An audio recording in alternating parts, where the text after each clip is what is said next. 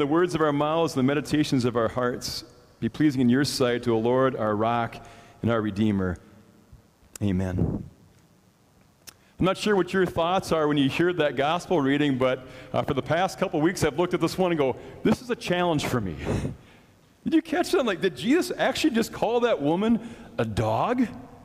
Like, what are we going to do with that? Full disclosure, this is not the gospel text that I am the most comfortable with, but it's the one we're going to read and share in today. You know, one of those gifts of Scripture I think we need to hold on to. Scriptures always tell us something, have us learn something about God, right? Something about Jesus. And they're also called to help us learn something about ourselves and how we're called to live. Today, I think it also tells us something about God's mercy. So let's do this. It's kind of like an obstacle course. We're going to start off with the easier part of the course, and then I promise we'll get to that part about the dog, okay? So in the first part of the story, there's kind of two stories in here, right? Jesus talks and he upsets the Pharisees. Now, I don't know about you, but oftentimes the Pharisees are kind of shown as, we feel like, the bad example or the foil. And maybe you've never done this, but sometimes I have to admit, like, I picture Jesus kind of talking to those Pharisees, and all too often I probably wrongfully picture myself putting my arm on Jesus' shoulder going, yeah, you tell them, Jesus. They just don't get it like us. Do you ever find yourself in that way? Maybe not. Maybe I'm the most arrogant, least humble person here. But as I share that story, I don't think it's meant to say, boy, the Pharisees are terrible. Like, they're idiots, they're fools. Not at all. The Pharisees had a good purpose. They helped people be restored to the community. There's a lot of good functions. But the Pharisees did have that ability to be off the mark, right? And I think why Jesus tells us this story on this is for us to be reminded that we also have that capability, despite our good intentions, of being off the mark. Maybe we can overvalue tradition, and it gets in the way of carrying out the mission to show God's love and compassion to people. Maybe we get so big on, well, this is our church, our club, and we forget, no, we're called to carry out this mission in the world to be useful for others. I think we're here this story to remind us that we have that ability to miss it. Jesus, in that, as we talked at the children's sermon, shares that message to say about what defiles and says, let's not get so worried about some of these rituals like hand washing. And kids, please hear this, washing your hands is good. But Jesus saying the main thing that in living out this faith is what comes out of your mouth. What do you say? The words and the actions that flow from your heart, how do you treat people? That's more important than traditions and those things that probably started for a very good reason. But it's about how we treat our neighbor. And again, this story reminds us, yes, that we can miss the mark. So let's move on to the harder part of the story. Jesus and the disciples, they head to a place called a district of Tyre and Sidon. Now know this, Jesus and his disciples, they have been living in this Jewish stronghold, right? They grew up Jewish, they live in that community. Now they're venturing away from this Jewish area. And we hear Jesus mention about, I'm here for the lost sheep of Israel. Maybe there's other Jewish folks in this area, but where they're going is Gentile territory. Where they're going, there are lots of Canaanites. And if you remember a little Old Testament history, the Canaanites were fierce enemies of Israel. This would probably never happen in your lives, but are there ever people who did something way in the past that it's just hard to let go of that? The disciples might be having some of this as well. So as they go off to this area, right, this Gentile territory, right off the bat, this Canaanite woman, yep, one of those, comes and rushes up to Jesus, right? Never met him before, but she must know something about him. And she screams out, have mercy on me, Lord, Son of David. My daughter is tormented by a demon. And she may be a Canaanite, and she's definitely not Jewish, but it doesn't seem like she sure seems to get who Jesus is. Maybe she heard of the feeding of the 5,000, I don't know, but she seems to get that Jesus has the power to make a difference in the life of her daughter who's being tormented. And moms are awesome. They'll do anything for their children. And it's interesting. She actually says, Lord, Son of David. She gets that this is the Jewish Messiah that can make a difference for her daughter in this world.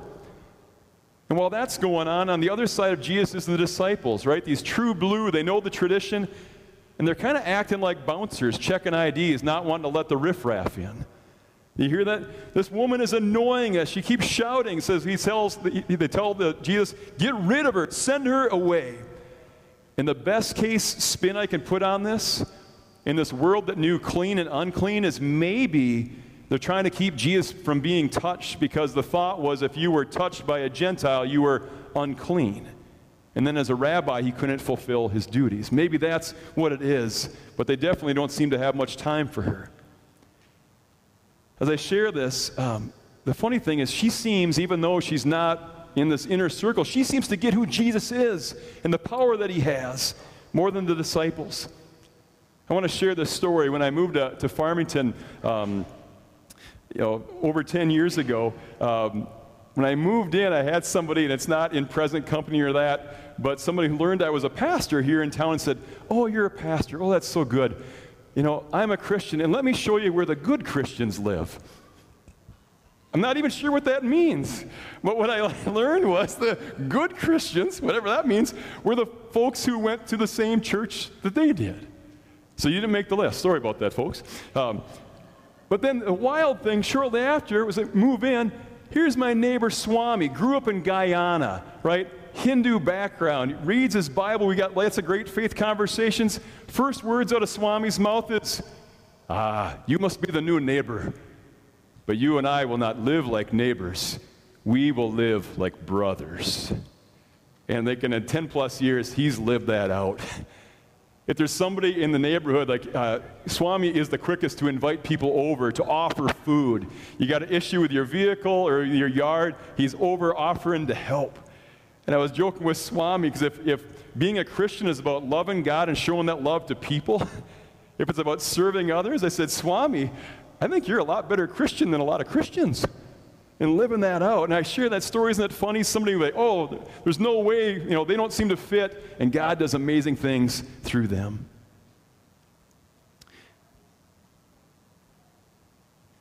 You and I, sometimes we can be like these disciples, and maybe it's not surprising hearing the disciples, they seem to miss the mark in our mind, right? Aren't we as a church, all people are welcome, all these things? So maybe we can kind of get, as Jesus has talked about, the disciples have little faith and has pointed out their shortcomings, maybe we can kind of get how they act. But the hardest part for me is Jesus, when he hears this call, he doesn't respond.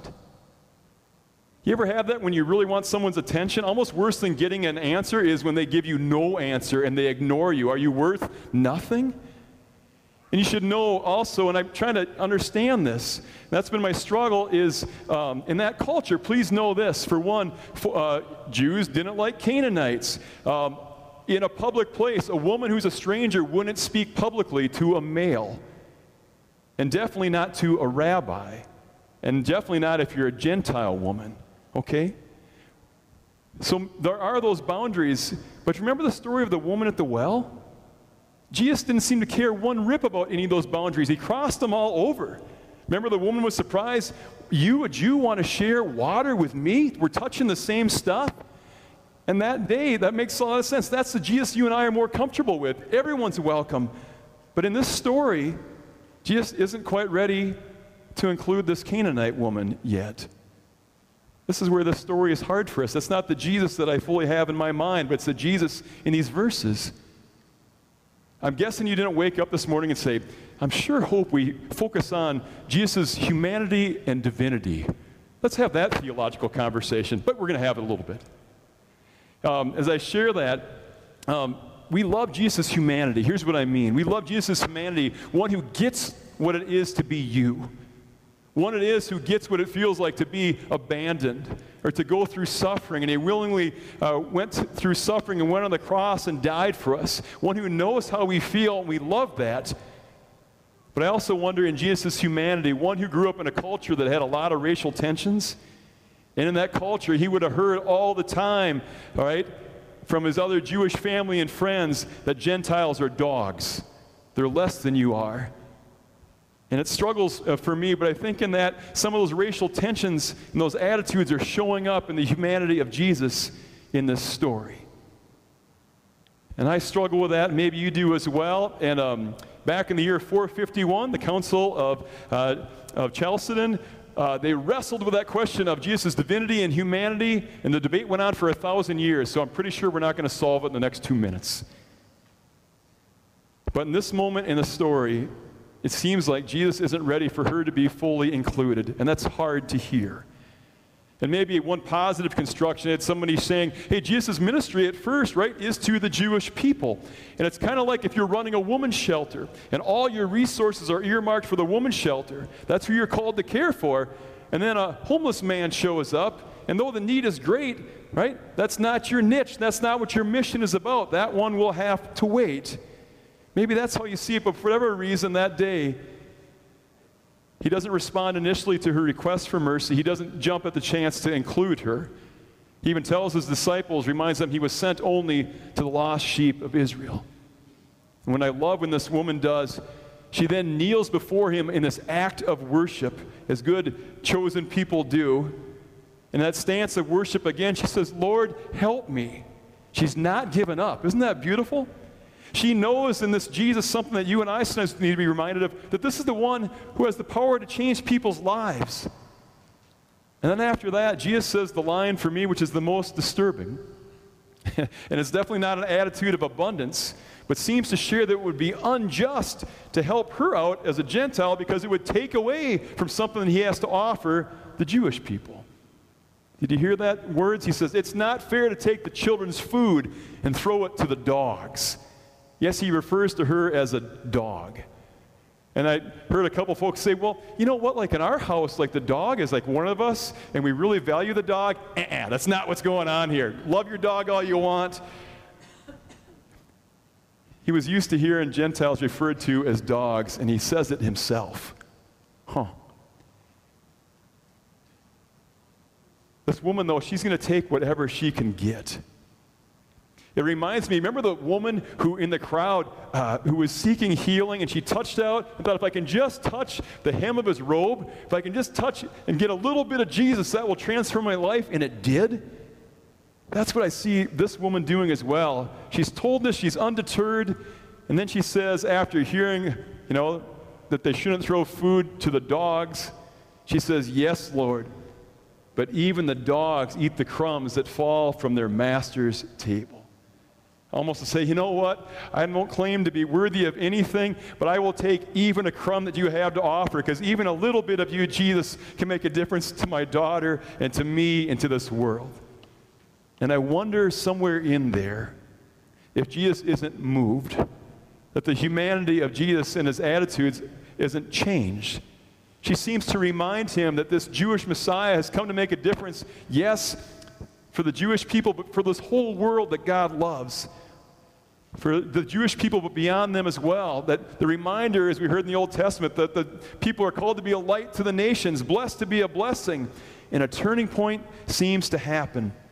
And with Jesus' word, the mission expands well beyond the people of Israel, who maybe were, and others, and expands to those who were left out in the past or even earlier in the story. And he says, I picture in a very humble way, a way to sort of acknowledge that she's moved him and changed his attitude. He says, woman, great is your faith. And her daughter was healed instantly. There's a lot going on here, and maybe it was kind of all over the place today. But what do we take away from this? One, I think, is we've got these disciples who Jesus had just described as having little faith. It mentions this Canaanite woman with great faith. How are you and I called to live? What's our takeaway? And one is, as times the people can be kind of parochial. It can be about us and our crew. I think Jesus reminds us that we're not meant to be the bouncers like the disciples were at the beginning of the story, not worried about that somehow God's grace is going to go to somebody that we don't think should be included. None of us can ever earn it or are worthy of it, but it's for the whole world. And instead of being a bouncer, instead of trying to make sure that someone's not included, instead, like this Canaanite woman, I think we're invited to take our stand, encouraged to take our stand by others who need a voice. For her, it was her daughter. Who is it for you in your life? Maybe it's to speak up and seek the best for all folks who needs God's mercy. Maybe it's those who are living in grief. Maybe it's for those whose lives have been devastated for whatever reason. Maybe it's the people of Lahaina. Maybe it's the homeless, the hungry. Maybe it's for those who in the past we've been comfortable leaving out. Another takeaway, I think you and I in our life of faith are called to persist and trust. That is to persist even when things seem totally hopeless, to live with that attitude that there is hope because we have Jesus, and trust, like this woman, that Jesus has the power, and indeed does have the power, to transform our lives. And maybe the biggest shakeup in the story, or maybe the biggest takeaway, is we see Jesus seemed to have his attitude about the Canaanite people that wasn't so wonderful changed. And it was an attitude that was normal of that time, of that culture. And I wonder, and I do a lot of dumb stuff in my life, but those times we have an attitude that was just part of the air around us, at some point in life we kind of go, whew, I can't believe that was my thought on that. I think this story, as we see that if our Lord and Savior and Jesus' humanity can be moved and change and grow, I think you and I probably have that need as well. And as I share that, we live in a time where folks are very segregated. And I'm not saying so much by neighborhood or skin color or those things, but we're definitely segregated by our information sources. And I think we also live in a time that the thought of changing your attitude is a sign of weakness. As you hear this story today, I think God tells us something totally different. How are we being called to see people the way God sees people? If our Lord can change, so can we. And as I shared at the very beginning, this story is a challenge. The question for you is, how is it challenging you today? Who are those people in the past that we were very comfortable maybe leaving out of our lives, or who we think should be in the kingdom? How is God challenging us to grow? How is God, who's called us into this mission for people to know God's amazing love all over the place, how is God challenging us to change some of our attitudes and our outlook? People of God, we are a work in progress. It is a privilege to be on this journey of faith with you. God's blessings to you as God's word challenges us to learn and grow. Amen.